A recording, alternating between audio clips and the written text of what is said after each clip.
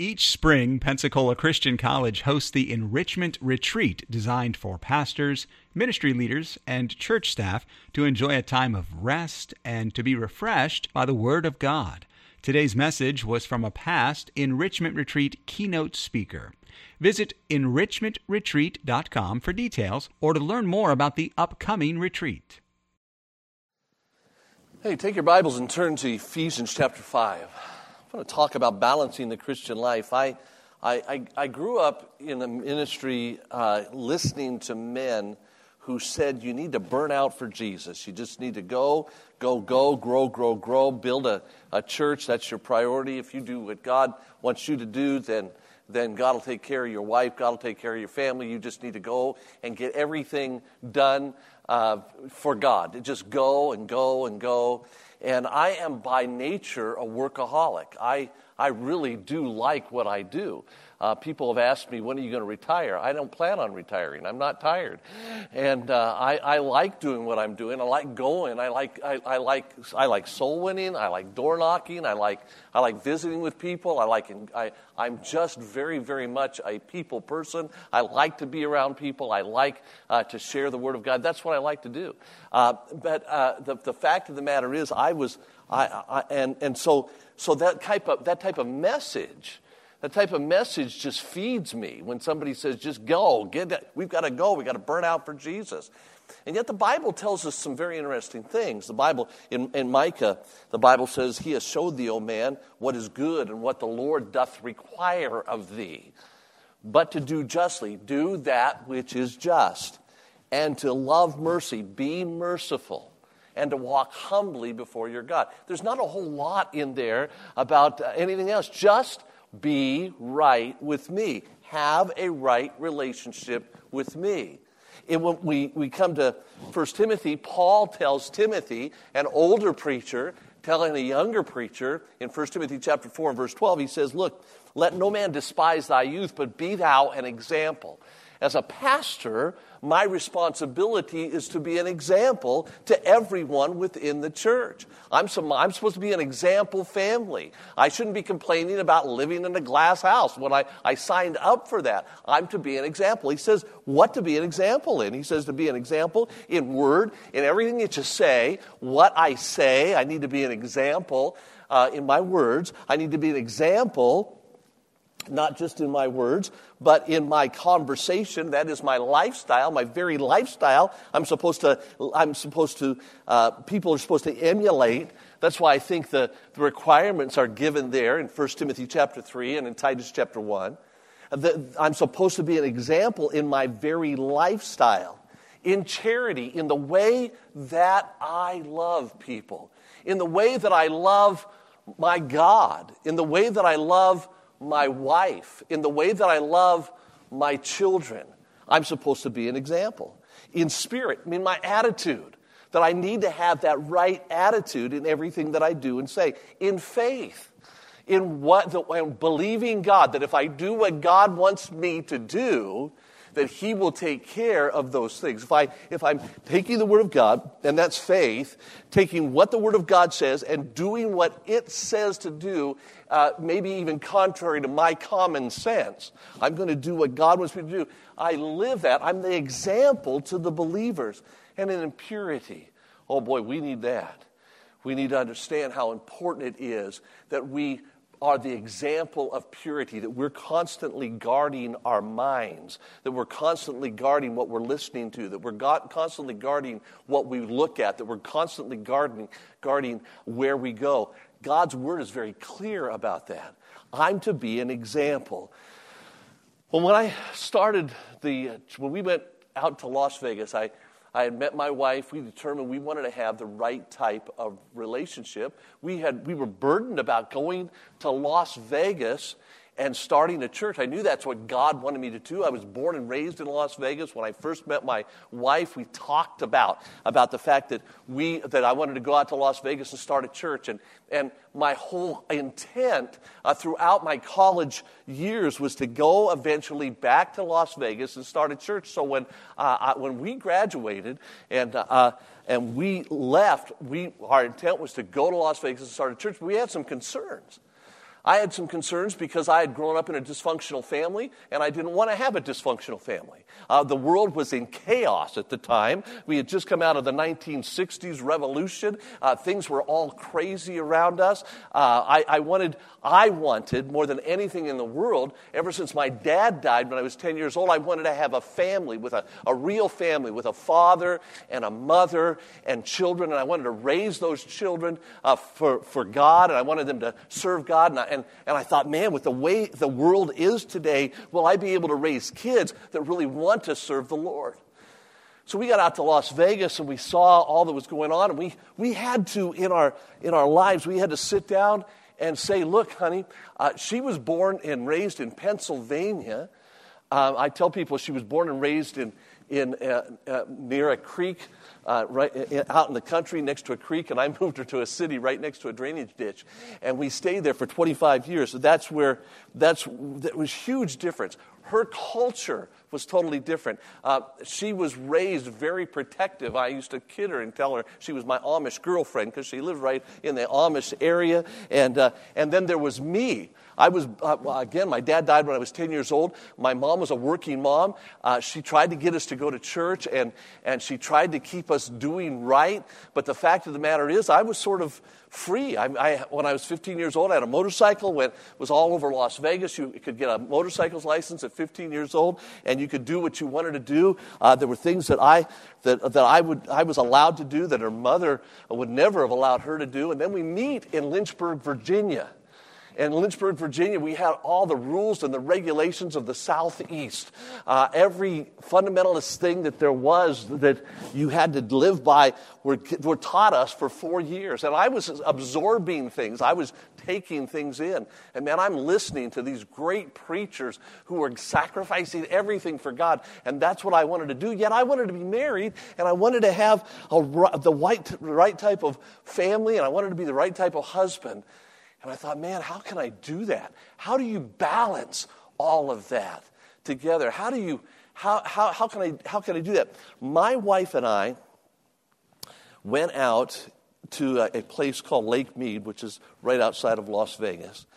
We went out in the desert, out and looking at the lake, and we sat down and said, listen, you're from Pennsylvania, I'm from Las Vegas, we were trained in Virginia. We've got to decide what we're going to do here in Las Vegas. We've heard all sorts of messages. We want to decide what is going to be our priorities. We wanted to make sure that we were right so we could be what God wants us to be. And we had to determine for our family, what were going to be our priorities. How were we going to live? And we sat down and talked about those things. I said to my wife, I said, we need to have time together. And I'm so glad that somebody shared with us some basic Bible principles before we ever got into ministry. And I want to share with you some of those things regarding the balanced Christian life this morning. In Ephesians chapter 5, and by the way, I've got some extra notes here, but my first point is making sure you have a right relationship with God. But I've focused on that the last 2 or 3 times that I've talked. So again, remember your number one priority is your relationship with God. But secondly, my human priority, my number one human priority is my relationship with my wife. Your ministry begins with your family, and it will end with your family. Your ministry to your family, and particularly to your wife, mister, is absolutely essential.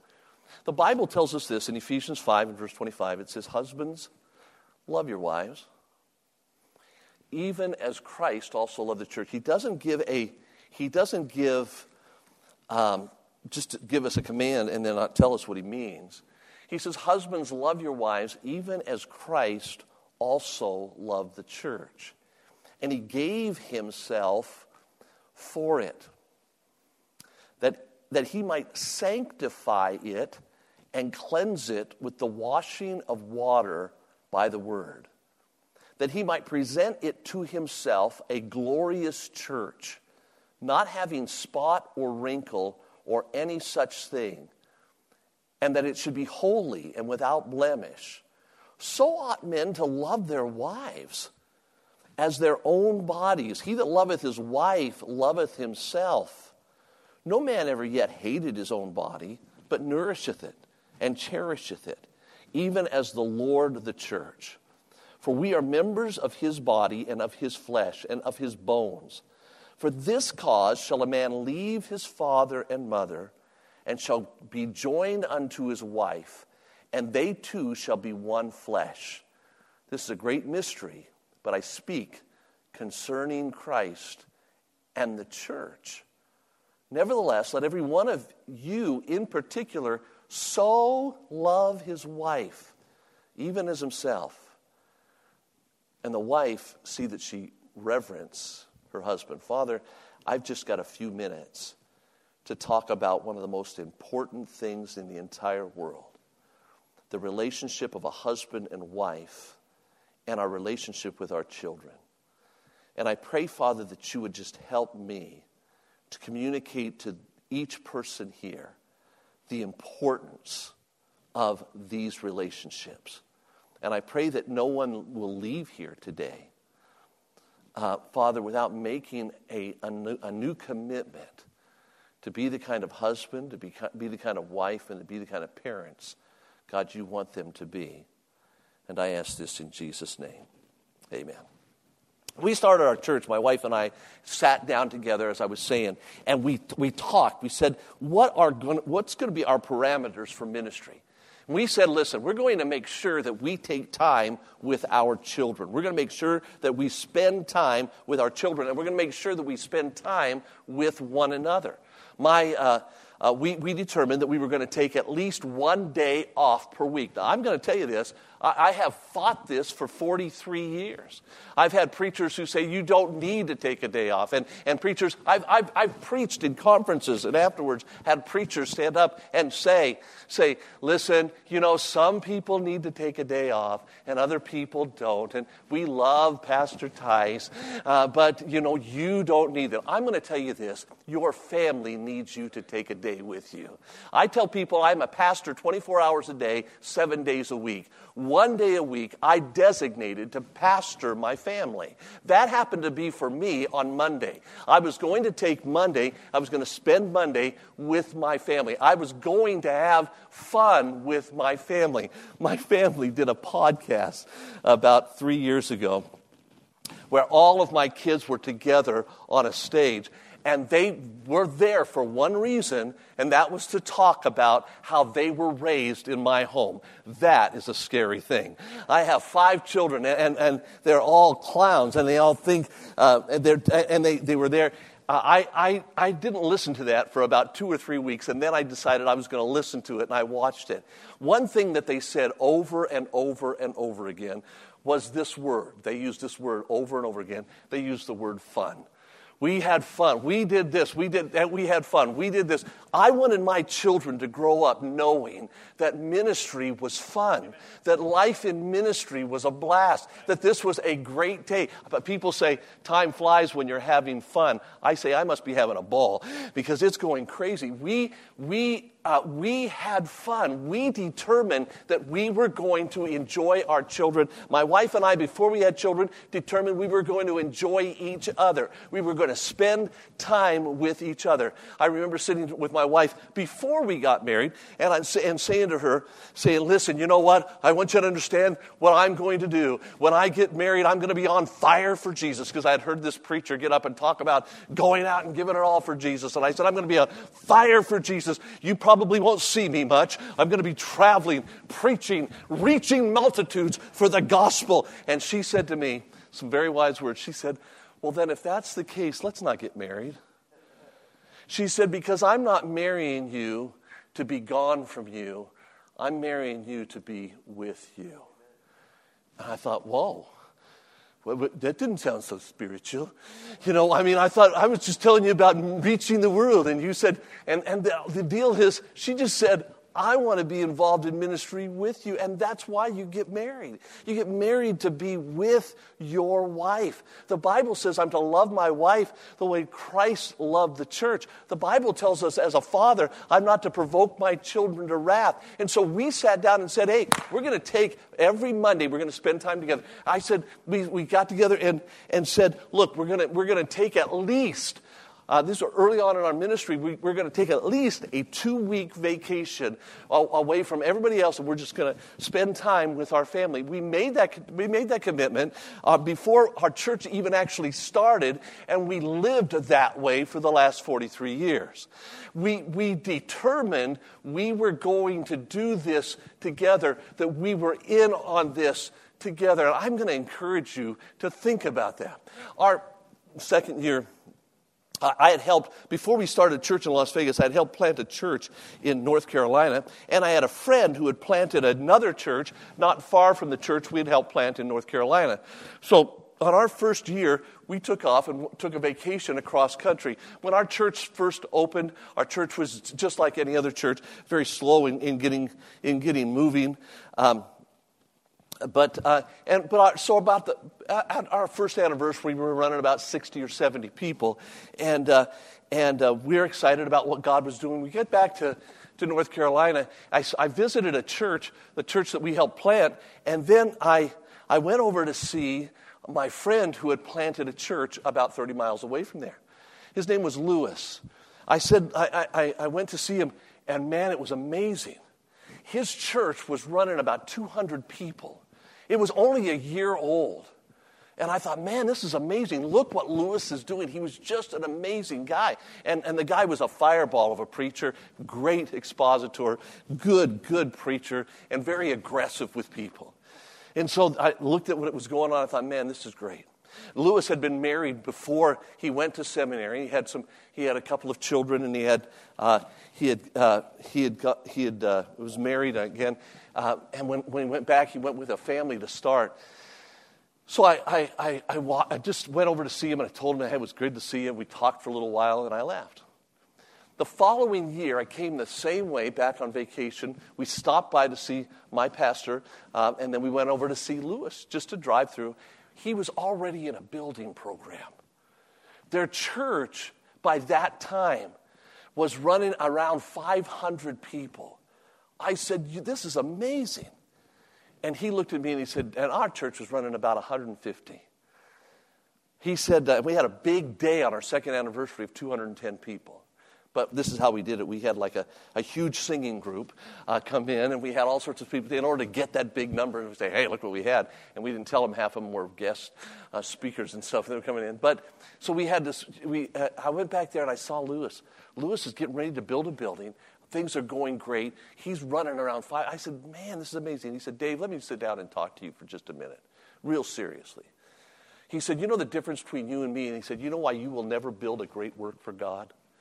I said, why? He said, because you play too much. He said, you play around. He said, you know what? This is the second year you've been on vacation. He said, you've taken a vacation twice in the last 2 years. You know how many vacations I've taken? None. He said, you probably take a day off. I said, yeah, I take a day off every Monday. He said, I don't take a day off. He said, I'm busy doing the work of God, and that's why we're prospering, and that's why you're not, and you'll never build a work for God. I thought, wow, that's amazing. It was not till his 5th anniversary that Lewis reaped the consequences of his behavior. At that point, the church split. His wife, because his wife had left him. His daughter, who was a wonderfully beautiful, loving Christian girl who had brought him to Christ, was now living the life of a harlot. He is now known, years later, he was the drunk and he was the womanizer in that town that he had started. And the name of Jesus Christ was mocked. It is absolutely essential, buddy, that you love your wife and that you love her the way Christ loved the church.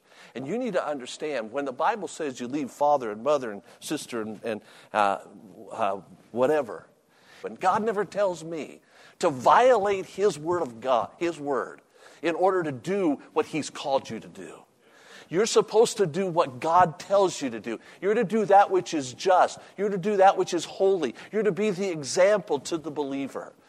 And you need to love your wife, and you need to love her unconditionally. Look what the Bible tells us in this passage about how we're to love our wives. We're to love her unconditionally. The word agape, you know this, means unconditional love.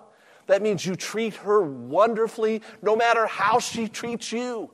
You don't know the way my wife is. I don't need to know how your wife is. God says you love her unconditionally. You know the church is oftentimes selfish. You know the church is oftentimes disobedient. You know the church of Jesus Christ oftentimes shows no respect to Jesus. And you know what? That doesn't change his love for us one bit.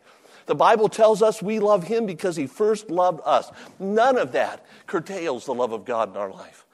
And we're to love our wives the way Christ loved the church. Before we get married, we bring her flowers. Before we get married, we took her on dates. Before we get married, we waited patiently. Knock on the door. Is Anna ready? She's not? No problem. I'll wait. Let her take all the time she needs. That which is worth having is worth waiting for. You take all the time you need, honey. Oh, I'm sorry I'm late. Oh, no problem. Come on, let's go. Let me open the door for you. Aren't we in a hurry? We're never in a hurry, honey. You just get right in there. And how that changes after we get married. Where are you? It's time to go. We're going to be late. Husbands, love your wives the way Christ loved the church. You know, he pursues us. He loves us. He runs after us. We're to love our wives that way. I'm telling you, listen, man, she is your priority. And it doesn't matter what that person in the church thinks because you spend so much time with her. The Bible says, husbands, love your wives in Colossians and be not bitter against them. Don't allow Satan to put bitterness in your heart towards your wife. Love her unconditionally. Number 2, it says, husbands, sanctify your wives. The word sanctify, and you know this, it means to set apart. Your wife should feel like she is number one to you. Can I tell you what Jesus did? The Bible tells us in the Old Testament that God said you're going to leave your father and mother and you're going to cleave unto your wife and you two shall be one flesh. That's what the Bible says. That's what God told Adam. What did Jesus do? For a bride that would be selfish and self-centered, and for a bride that would be oftentimes disobedient, God the Son left God the Father, and he came to this earth. While he lived for 33 years on this earth to get you and to get me, to get his bride. He was spit upon. He was beat. His back was ripped to shreds. He was mocked. He was hung on a cross. And while he hung on the cross, God the Father turned his back on God the Son, and he cried, my God, why hast thou forsaken me?" He left his Father to be united with you, his bride. Husbands, love your wives. Let her feel like we're number one to him. He loved us. We're to love our wives the way Christ loved the church. That is my priority. That she should feel like there is nobody else in the world that is more important to her or to me than her. 1 Peter chapter 3 and verse 7 says, "Likewise, you husbands, dwell with them according to knowledge, giving honor unto the wife as unto the weaker vessel." Does your wife feel honored by you? Does she feel like you think that she is more important than anything else in the world? Does she feel like she's put on a pedestal? Or does she feel like she's being drugged behind you continually? Husbands, love your wives. Number 3, husbands should protect their wives' purity. I want you to see this. I want you to look in again in verse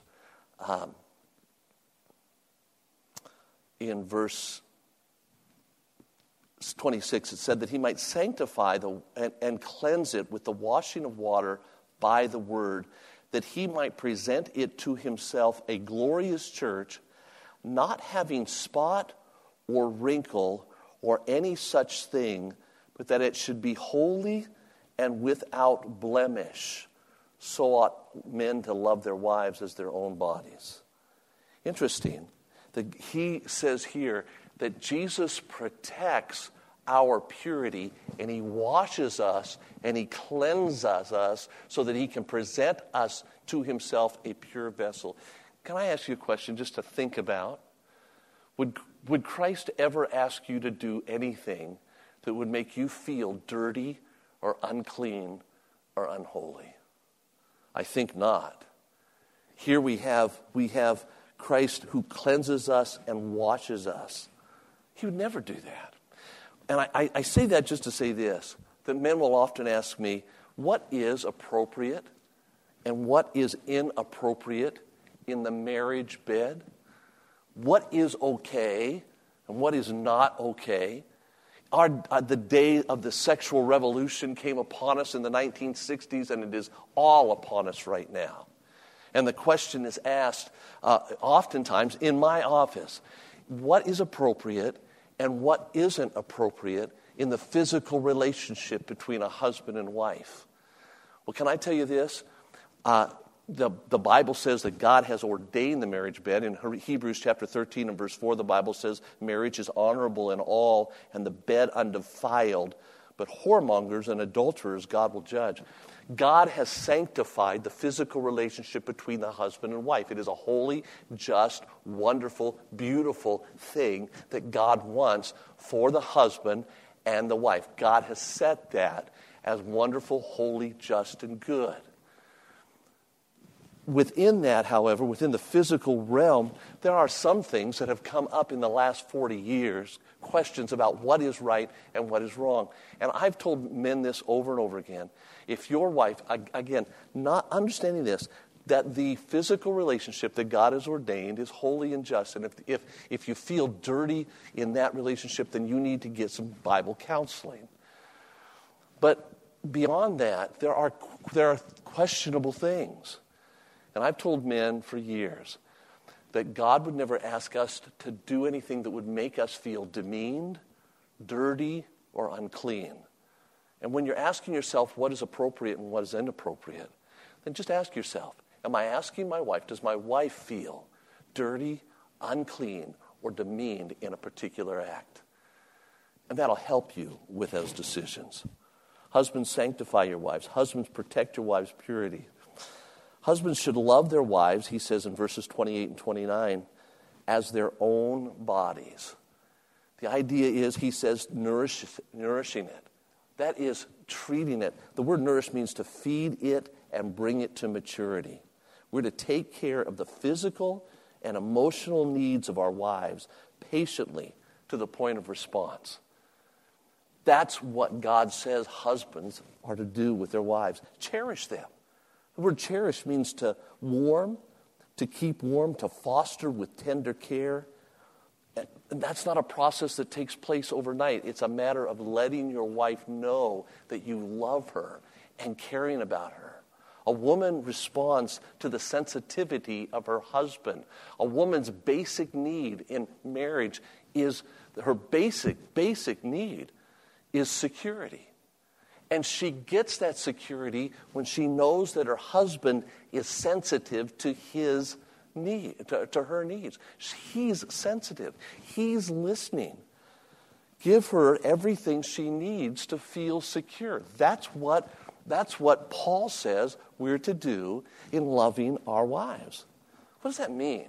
Well, it's practically, what does that mean? That means practically, that would include you rubbing her feet.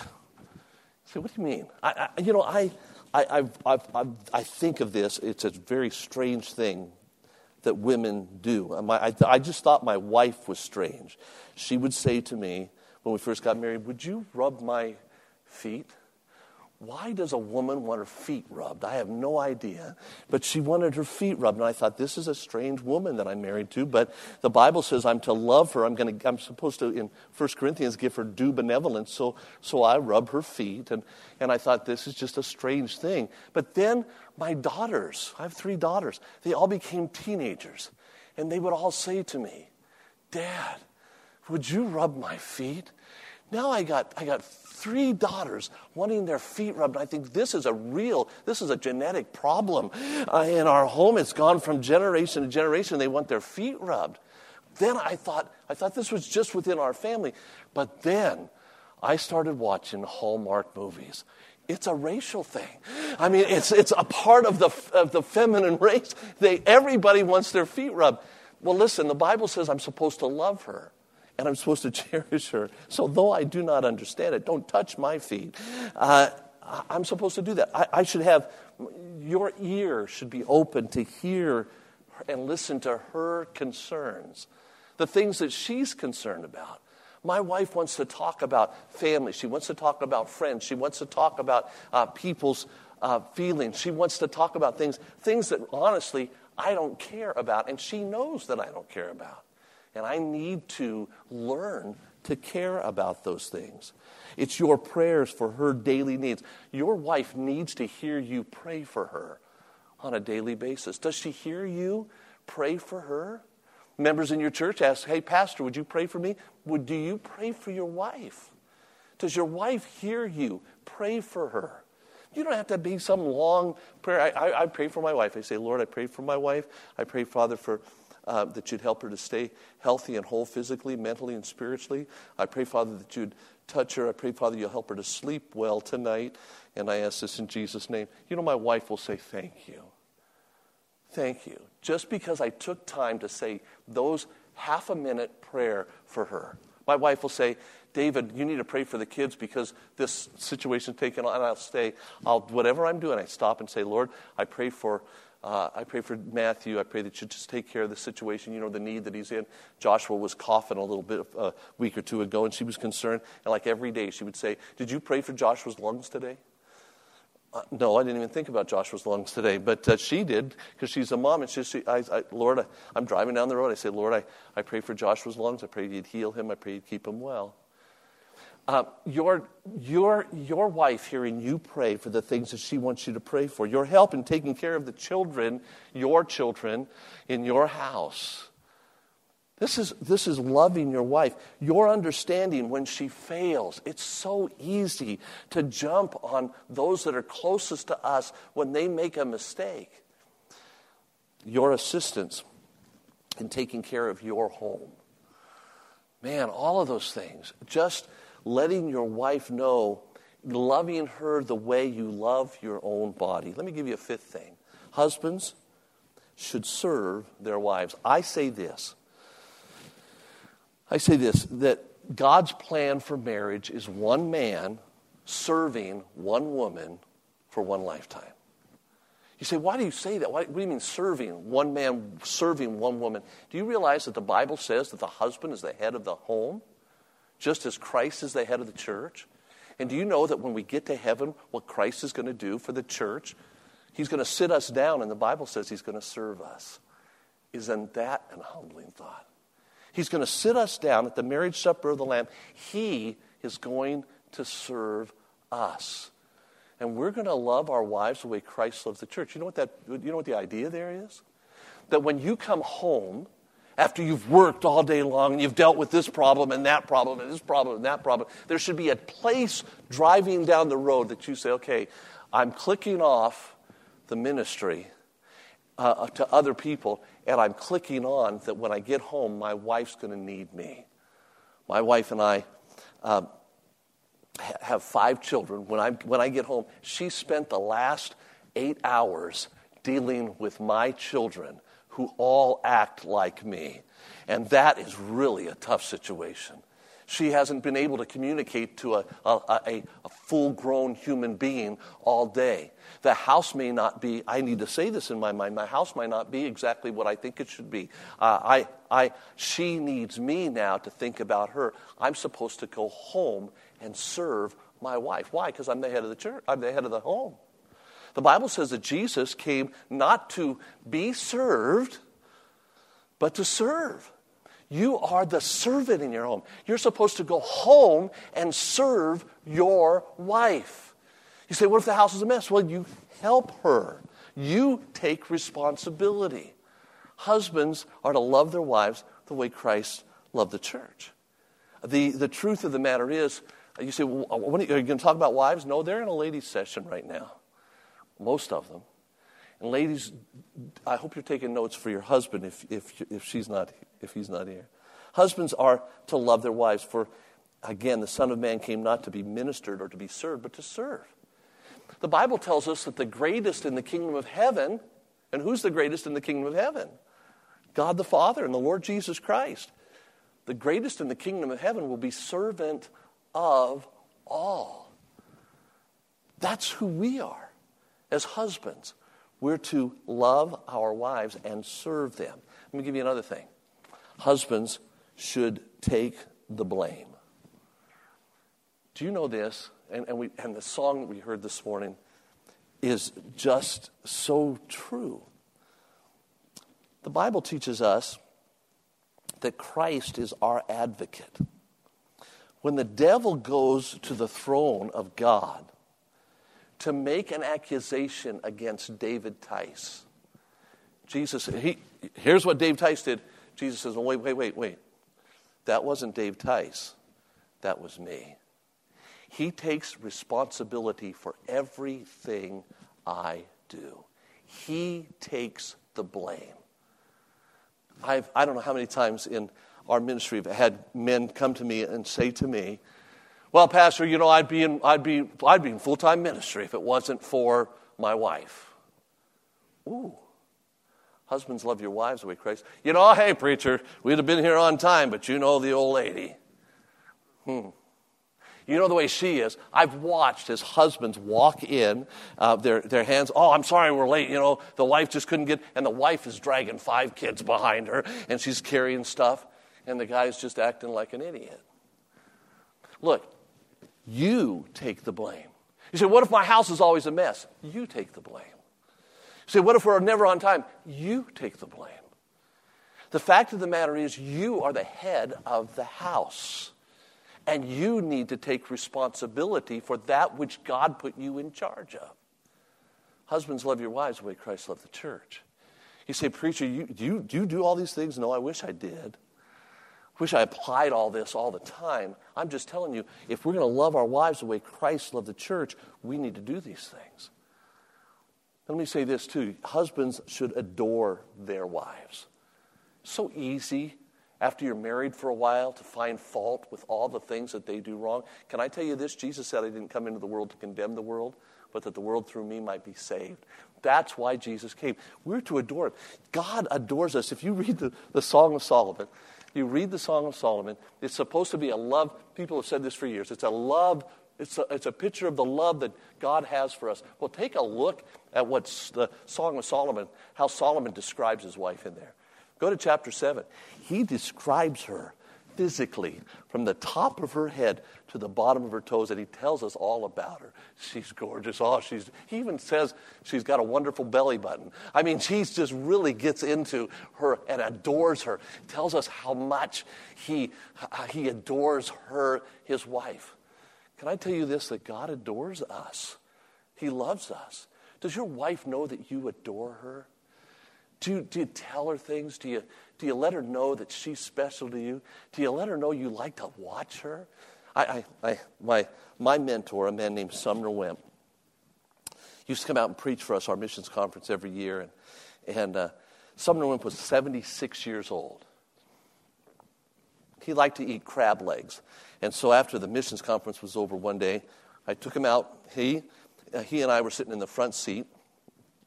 His wife and my wife were sitting in the back seat. And we got out of the car. And we were walking. My wife and his wife were walking in front of us, and they were talking. And he and I were about 10 feet behind him. And he gets us up to where we're about 6 feet behind him, just so where his wife could hear him. And his wife said, and then he said this, "Hey, Dave." I said, "What?" He said, "Hey, you see that?" And he pointed to his wife's legs. And he said, "You ever seen a pair of legs on a 76-year-old woman that look that good?" And I laughed, and his wife said, "Oh, stop it," which meant, "Keep it up, buddy." She, at 76 years old, wanted her husband to adore her. Your wife needs to hear, I love you. I love you. I was walking out of the auditorium one day, and we have several aisles that you can walk down. I saw my wife. She's standing in the midst of a crowd, and I'm thinking nobody's going to note what I'm doing. I walk by my wife. She's just standing there. I walked by, and I gave her a little pat, where only I should be patting her. I patted her. And when I did that, I had a lady in our church over here. Her name was Mrs. Silva. We used to call her Mama Silva. And she looked over and she said, I saw that. And I said, oh, I'm sorry. She said, no, go tell Tony to do that. Your wife wants your adoration. She wants you to know. She wants to know that you still adore her, that you still love her, that you still care about her. Husbands, adore your wives. Love your wives the way Christ loved the church. Now look, we made a determination. Look, were we in ministry? Look, we worked hard in ministry. We still do. We are, at the end of the day, I'm exhausted. That's why you need, and my wife will say this, if God took a day off, David, then you need to take a day off. And it's not a day off.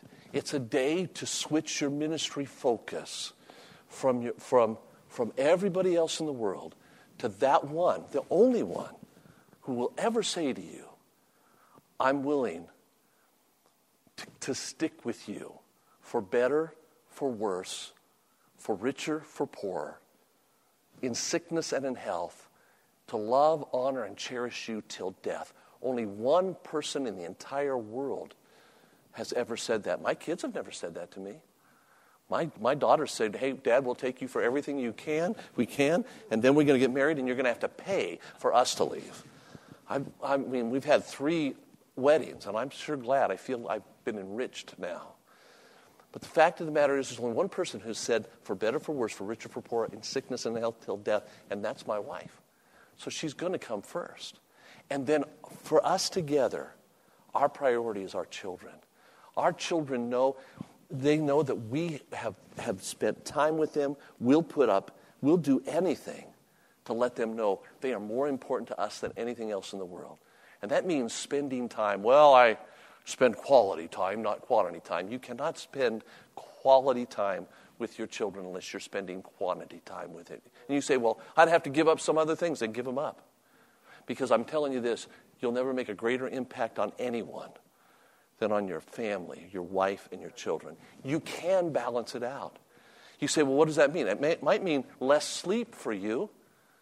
It might mean less. It might mean you don't get to enjoy some of the things you do. But I'm telling you this: you will be rewarded.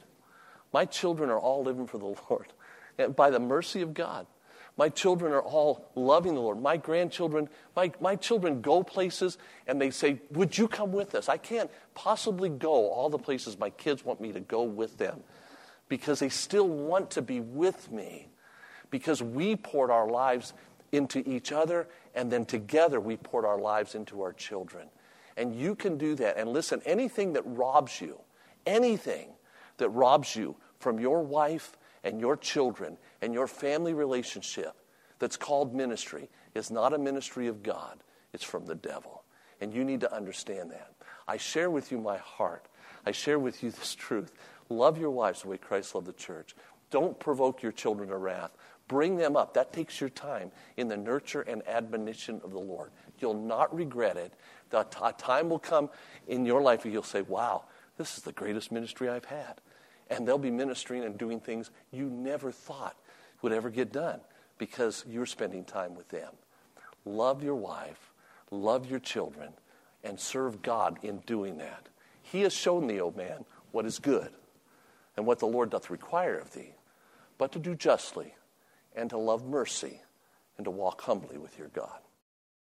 You've been listening to a message from the Pensacola Christian College Enrichment Retreat. You're welcome to pass this message along to others, but we ask that you do not charge for it without written permission from Pensacola Christian College. If you're a pastor or ministry leader, join us for the next Enrichment Retreat and experience a time of physical rest and spiritual refreshment. To learn more, visit enrichmentretreat.com.